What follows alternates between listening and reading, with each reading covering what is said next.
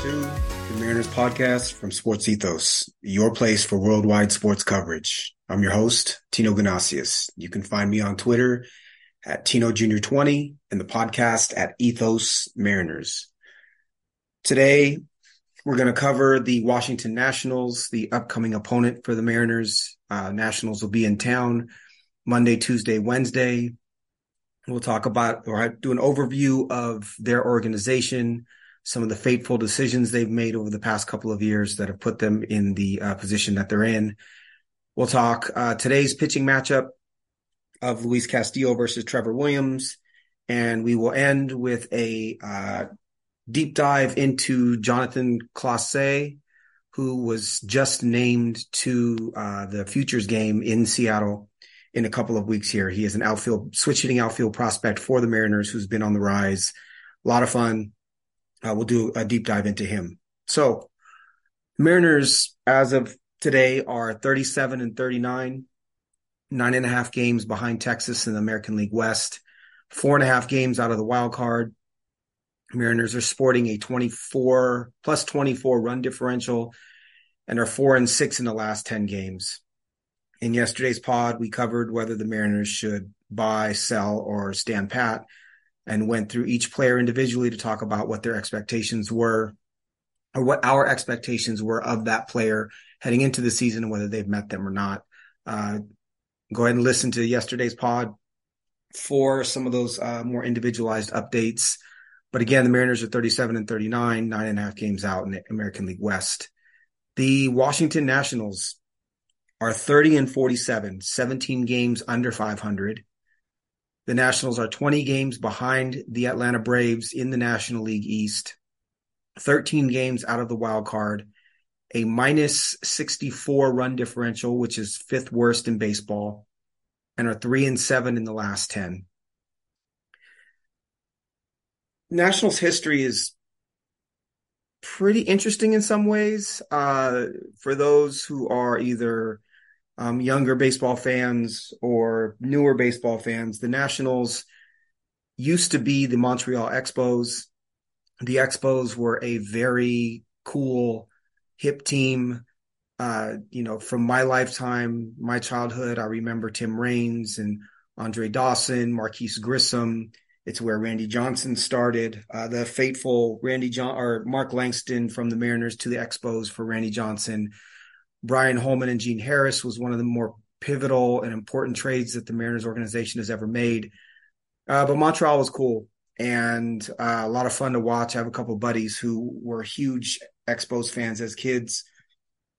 In 1994, the Expos had the best record in baseball at 74-40, the .650 winning percentage. They were 6 games up on the Atlanta Braves in the National League East when the strike ended that season, much to the disappointment of the fans and those within the organization. There was a lot of momentum with that team. Delano DeShields, Marquise Grissom, Larry Walker. It was a really, really talented baseball team. The disappointment of 94 led to a lot of those players being traded or allowed to go elsewhere. Support in Montreal dwindled for the Expos. People were very sour about what happened in 94. Eventually, the team was sold to Jeffrey Loria, who is one of the, I guess you could say, evil owners in baseball. He's done a lot of negative things for the fans, both in Montreal and in Florida. But the team was sold to Jeffrey Loria in 99. Who subsequently did not reach an agreement on ballpark, TV, or English radio broadcasts for the 2000 season. The idea was that Jeffrey Loria would negotiate a cool urban ballpark in Montreal for the Expos. He did no such thing. Baseball voted for contraction in 2021 and voted that the Twins and the Expos essentially were to cease to exist and their players would be allocated and drafted by other teams. But the Twins won an injunction requiring the team to play in the Metrodome. The Marlins owner, John Henry, bought the Red Sox. The Marlins were sold to Jeffrey Loria, who had owned the Expos at that time. So Henry also bought the Expos, which seems a bit shady to me, but again, it's baseball. So both the Twins and the Expos remained on the schedule for the time being. And then with contraction no longer an issue, the Expos started looking for a new location. In 2020 or 2004, baseball announced that the Washington Nationals would be created in 2005 and would move from Montreal to Washington, D.C. So turbulent move from Montreal. It's never pretty. As a Sonics fan, it was incredibly heartbreaking for the Sonics to move to Oklahoma City. Still hard to, I'm still not the NBA fan that I once was because of it. I feel for the Expos fans, especially considering they had such a great team. There was 34 games over 500, only 114 games into the season. That may have been their world championship year. So without the work stoppage, the team may have remained in Montreal. That said, Montreal Expos moved to Washington, D.C., became the Nationals in 2005, won the NL West in 2000, or NL East, excuse me, in 2012, 2014, 16, and 17, and then won a wild card bid in 19, took the NL pennant, and won the World Series. So the one World Series for the organization was in 2019. If you all remember, it was Strasburg and Scherzer and Rendon, and it was a pretty fun team to watch. Which brings us to 2023. Washington Nationals, one could argue, is the organization that is in the worst shape in Major League Baseball. So it's a huge fall to go from a World Series champ in 2019 to the worst organization in baseball. The Nationals currently are running a payroll of $107 million. That's their projected. 58 million of it is active, according to Fangraphs. The Nationals are paying 6 players between $1 and $2.5 million. Jeimer Candelario makes $5 million. Trevor Williams was signed to a $6.5 million deal over 2 years. And Keibert Ruiz has an extension that kicks in next year. But the two boondoggle contracts, albatross contracts on the Nationals books, which were two horrendous decisions, are Patrick Corbin is paid $24.4 million this season. Next season, he's paid $35.4 million. He was signed in 19 to an extension, which was questioned even at the time. So you have a $24+ million pitcher. We will dive deeper into Patrick Corbin in a minute, but you're paying 24.4 for currently a 4.9 record, 5.32 ERA, and a 1.61 WHIP. He has surrendered 115 hits in 89 2/3 innings. That's not what they paid for. That's a horrendous use of payroll. That's almost 25% of their payroll on a pitcher who really should have been DFA'd a long time ago. The other big chunk is Steven Strasburg, who is being paid $23.5 million to be on the injured list. He is paid through 2026. In 26, he will make $35 million. There are legitimate questions as to whether Steven Strasburg will ever pitch in the major leagues again. So you have, if you're a Washington Nationals fan, you this year have $47.9 million of your $107 million payroll wrapped up in two pitchers, one who is absolutely horrible and should be DFA'd, and the other one who may never pitch again. So that's management mistake number one. Patrick Corbin was never great. He wasn't a Cy Young candidate.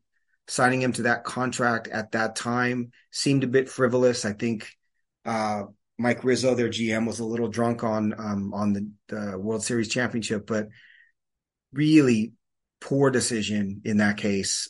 Corbin hasn't really lost any velocity. He's just kind of lost the ability to pitch. And then Strasburg was a walking injury when he signed that contract. That contract was a surprise to a lot of folks.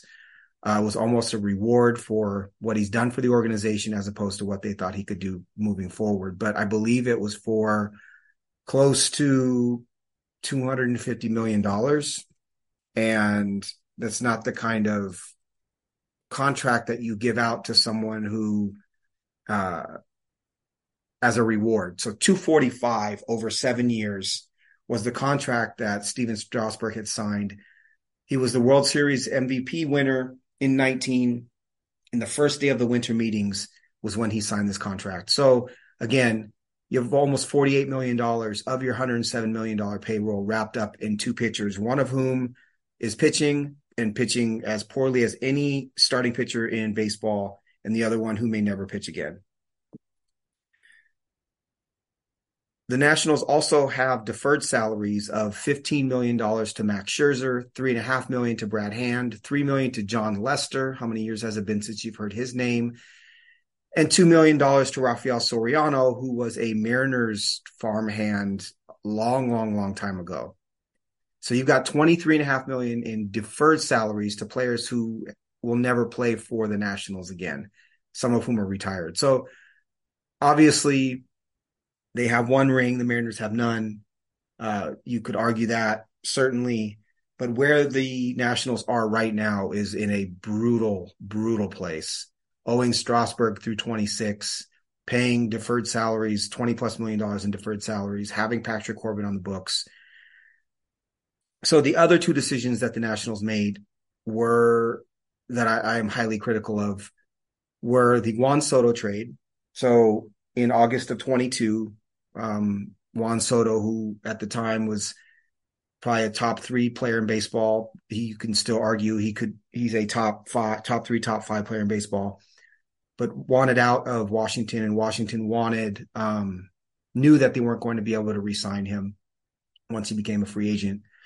Juan Soto and Josh Bell were traded to the San Diego Padres for a group of prospects: Mackenzie Gore, left-handed pitcher; Robert Hassel III, a bat first or a hit tool first corner outfielder; CJ Abrams, athletic, powerful, fast shortstop; Harleen Susana, at the time 17-year-old, huge 6'6", big body starting pitcher, right-handed, threw 100 miles an hour at 18; and Luke Voigt for Josh Bell and Juan Soto.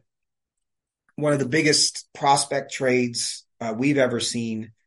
Juan Soto had, I think, recently rejected a huge contract offer from the Nationals. I think they understood that he was probably leaving. My criticism is with the prospects that they chose. Of course, hindsight is 20/20, but at the time, the Padres were criticized for not taking Jackson Merrill in this trade. Jackson Merrill is currently the number 1 prospect in the Padres system. He is a left-handed hitting shortstop.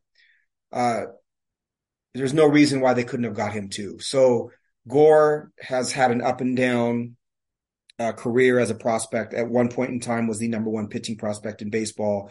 He is left-handed. He currently is in the Nationals rotation, 4-6 with a 3.89 ERA, 104 strikeouts in 85 2/3 innings. But he's running a pretty high whip, 1.41. And I think there are questions as to whether he will be anything more than a kind of a 3-4-5 starter. I think if he's a 3, the Nationals would be incredibly happy. To me, he looks more like a 4 or 5.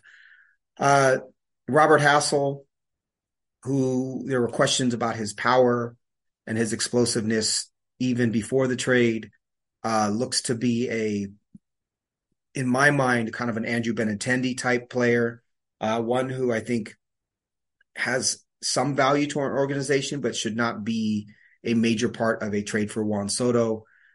CJ Abrams, top 10 prospect, formerly, again, athletic, very skinny, could play short or second or center field for that matter, incredibly fast. The Nationals kind of put him in at shortstop, plugged him in and let him go. I think that's the right thing to do with him. But there's some, I think, identity issues with his bat. Is he going to try to hit for power? Is he trying to hit line drives and get on base with his speed? Up to this point, he's really done neither. And I think that is a bit concerning. So far this season, Abrams 235, 279, 674 on base percentage. He does have 7 homers and 8 steals, but a 3.5% walk rate is not what you want from a player with, a 70 speed. They also got Harleen Susana, who is, while he throws 100 miles an hour and has a wipeout slider, he is 18, an 18-year-old pitching prospect, which is essentially a lottery ticket because of the potential for injury. And then James Wood, who is proving to be the crown jewel of the trade. James Wood is left-handed. He's 6'7", 240. He is a universally recognized top 5 prospect in baseball. He might be the top prospect heading into the midseason ranks. He was very smart for them to acquire. You could make the case that if Gore is a back of the rotation starter, Hassel is a Benintendi type player, Abrams never reaches his potential, that the trade was James Wood in pieces for Juan Soto. And of course, James Wood is still only in AA, so who knows? So I'm critical of the trade because I know Soto wanted out, but they didn't get the best players, probably the second best player in the Padres organization, minor league organization at the time. And they could have potentially maybe gotten 2 or 3 prospects from one team that were of higher quality than all of these except Wood. So that trade did not help the Nationals at all. And then in 21, the big head scratcher was they traded Max Scherzer at the deadline to the Dodgers, who was going to be a free agent. Dealing Scherzer, I guess I understand. But they also traded Trey Turner, who had another year of arbitration in 22 due and would become a free agent in 23. You trade Scherzer and Trey Turner, who at the time, Scherzer was a top 5 pitcher in baseball. Trey Turner was probably the best shortstop and a top 5 fantasy player. And you trade those 2 players for Keibert Ruiz, Josiah Gray, and 2 other prospects who are basically zeros now. How did you get a back of the rotation starter without real plus pitches, and a light hitting catcher for Trey Turner and Max Scherzer? At the time, the Dodgers had Michael Busch, power hitting second baseman in their organization, Bobby Miller, who was their first round pick out of Louisville, who has had a really good debut in 2023 for the Dodgers as a starting pitcher, Diego Cartaya, who was the number 1 catching prospect by a lot of prospect evaluators, power hitting, very traditional catcher. Ryan Pepio, who started in the Dodgers rotation this year. Andy Pages, who's a power hitting outfielding prospect. Miguel Vargas was in the organization, who's now their starting second baseman. And you ended up with Josiah Gray and Keibert Ruiz. You gave up probably the best starting pitcher of your organization's history and the best shortstop of your organization's history for Josiah Gray and Keibert Ruiz. The hilarious part is, and I'm sure that this is not why Mike Rizzo made this trade, but at the time, Keibert Ruiz was the number 1 prospect according to Pipeline in the Dodgers organization, and Josiah Gray was 2. That said, I don't have any explanation as to why that would have been the package that he accepted. So you lost as a Nationals fan, you lost Max Scherzer, Trey Turner, and Juan Soto in the course of 1 year. They also lost Anthony Rendon to free agency to the Angels. They lost Bryce Harper to the Phillies. And you didn't get a whole lot back for it, right? So you really got a handful of prospects, the best of whom is James Wood, in return for all of those players. So where does that leave them? You've got this decimated, you have no stars. You've got a system with prospects who have a lot of questions. The current lineup that the Nationals roll out is Lane Thomas in right field, who has pretty pronounced platoon splits. He's a right-hander, so the platoon splits aren't necessarily the ones you want to see. Luis Garcia at second base, Heimer Candelario at third, Joey Meneses, DH, Corey Dickerson in left field, Keibert Ruiz at catcher, Dominic Smith at first base, Derek Hill, Detroit Tigers cast-off and New York Mets cast-off in center field, and C.J. Abrams hitting ninth as the shortstop. No real hitters of note on the bench. Michael Chavis and Stone Garrett from the right side. Really, that's very little offense to speak of. You've got two hitters over 800 OPS, Candelario at 809 and Lane Thomas at 847. Lane Thomas is probably having his career year, 295, 344, 847 OPS with 13 homers and 7 steals.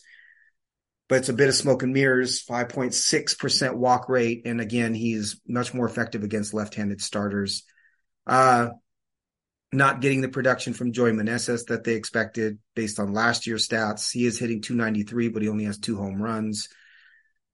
And then you've got a bunch of cast-offs. You've got Derek Hill, Dominic Smith, Corey Dickerson, even Candelario is a cast-off. So ugly offense. Only one player in their starting lineup, or 2 players in their starting lineup with a walk rate above 8%. Dominic Smith at 8.3 and Heimer Candelario at 8.4.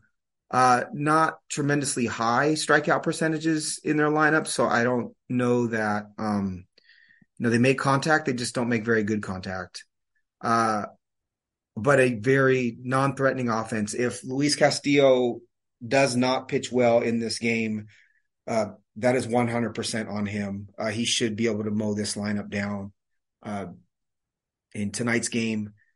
And then pitching-wise, their rotation is Josiah Gray, Mackenzie Gore, Trevor Williams, Jake Irvin, and Patrick Corbin. None of those names scare me. None of those names should scare you. It's just ugly. There are no stars. There is very little upside on this team. It's a wonder to me that they're only 17 games under 500. Tuesday's matchup is Jake Irvin against Brian Wu. And then Wednesday's matchup is Patrick Corbin against Logan Gilbert. So the Mariners should sweep. And I know that sounds silly saying that a major league team should sweep another major league team, but realistically, these two teams are the Nationals are way overmatched. And that's not being biased towards the Mariners. That's looking at this as objectively as I possibly can. Trevor Williams is going in this game today. He signed a 2-year, $13 million contract with the Nats in the offseason, coming from the Mets. He's 31 years old, 6'3", 235, 4-4 ERA with a 4-4 record, 4-4 record with a 4.14 ERA and a 1.37 WHIP. 80 hits in 76 innings, 24 walks, 58 strikeouts. So he doesn't walk a ton of batters, 7.3%. He also does not strike out a ton at 17.6%. Lefties hit him a bit better, 293, 345, 816. Righties are 241, 299, and a 767 OPS.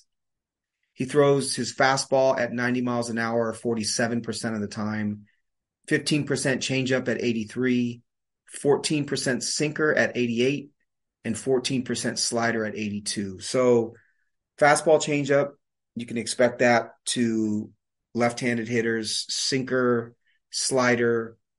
He does throw a curveball and a sweeper 8.4% of the time, but it's negligible. League hits 4%, or 86% zone contact rate against Trevor Williams, which is 4% over league average, and an 18.9% whiff rate versus 24.8% league average. So major league hitters make more contact with his pitches in the zone. Major league hitters whiff less against Trevor Williams than league average. So you're talking about a below average major league starter. That's why they were able to sign him for $6.5 million. In theory, the Mariners should be able to tee off against Trevor Williams in this game. And he's facing Luis Castillo, who is 4-6 with a 2.89 ERA and a 1.05 WHIP. As we all know, 101 strikeouts, 87 in the third innings, dominates against right-handers, 161 average versus lefty, a 244 average. One thing that I looked at, I wanted to see Castillo's pitch mix in previous years, because I know just based on watching that he throws a lot more four-seamers and sliders than he did in Cincinnati, but I was pretty surprised by what I found. In 2020, Luis Castillo actually led with the changeup at 30%. He now throws his changeup 15.6%, so about half the time. He leads with his four-seamer at 45% now. In 2020, he threw his sinker 25% of the time. He throws it 19% of the time now. In 2020, he threw his slider 17.7% of the time. He now throws it 20. So really, and then the four-seamer in 20 was 28.5%. So his four-seamer, he throws about 17% more than he used to.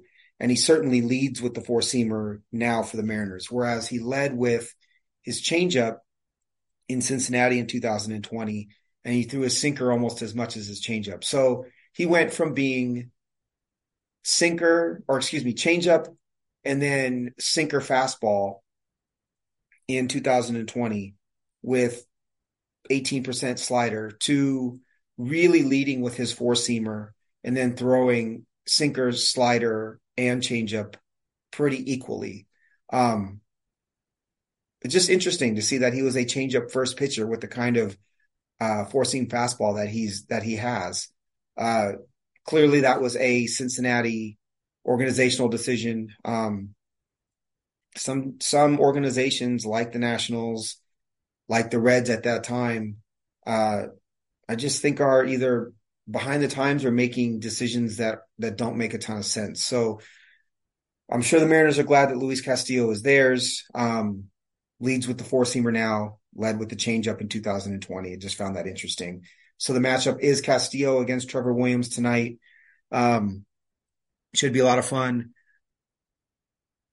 Jonathan Clase was named to the Futures game roster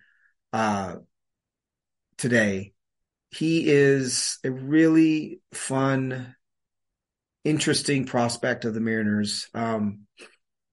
So Clase is 21 years old.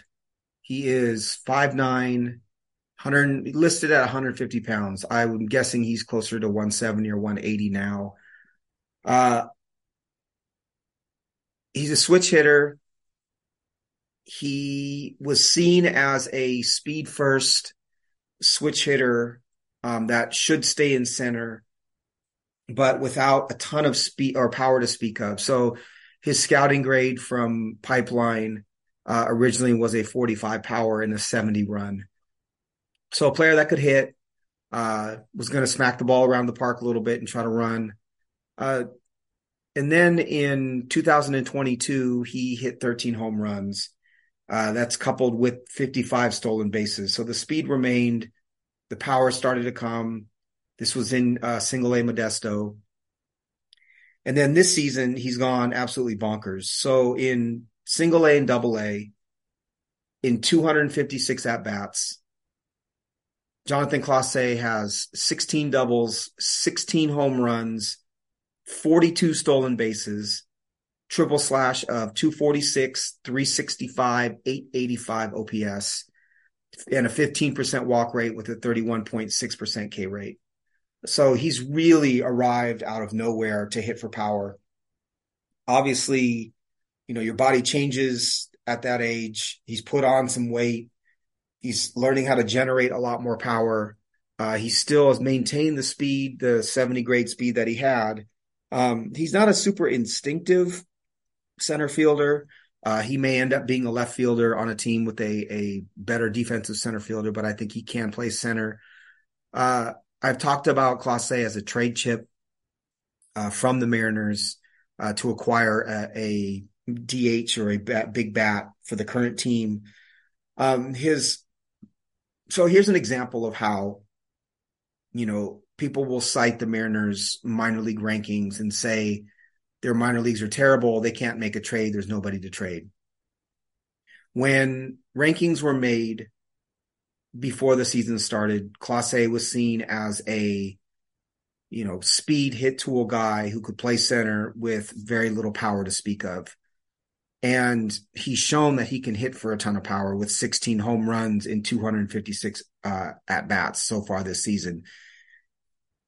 Even if he is a 15 to 20 home run player, he's going to steal bases and he can hit. So where he was ranked before this season started is not where he's going to be ranked in the midseason top 100s. I believe Jonathan Clase is a top 100 prospect. It would not surprise me to see him in some folks' top 50. He's ascended that much. He came into the season, the Mariners, number 11 prospect, according to Pipeline, number 12, according to Baseball Prospectus, and number 16, according to Fangraphs. And again, he's going to end up, I believe he will be a top 5 Mariners prospect, maybe even top 3. And a top 50 prospect on some lists at midseason. So he's a prospect the Mariners could trade. You're going to see his name come up in rumors a ton.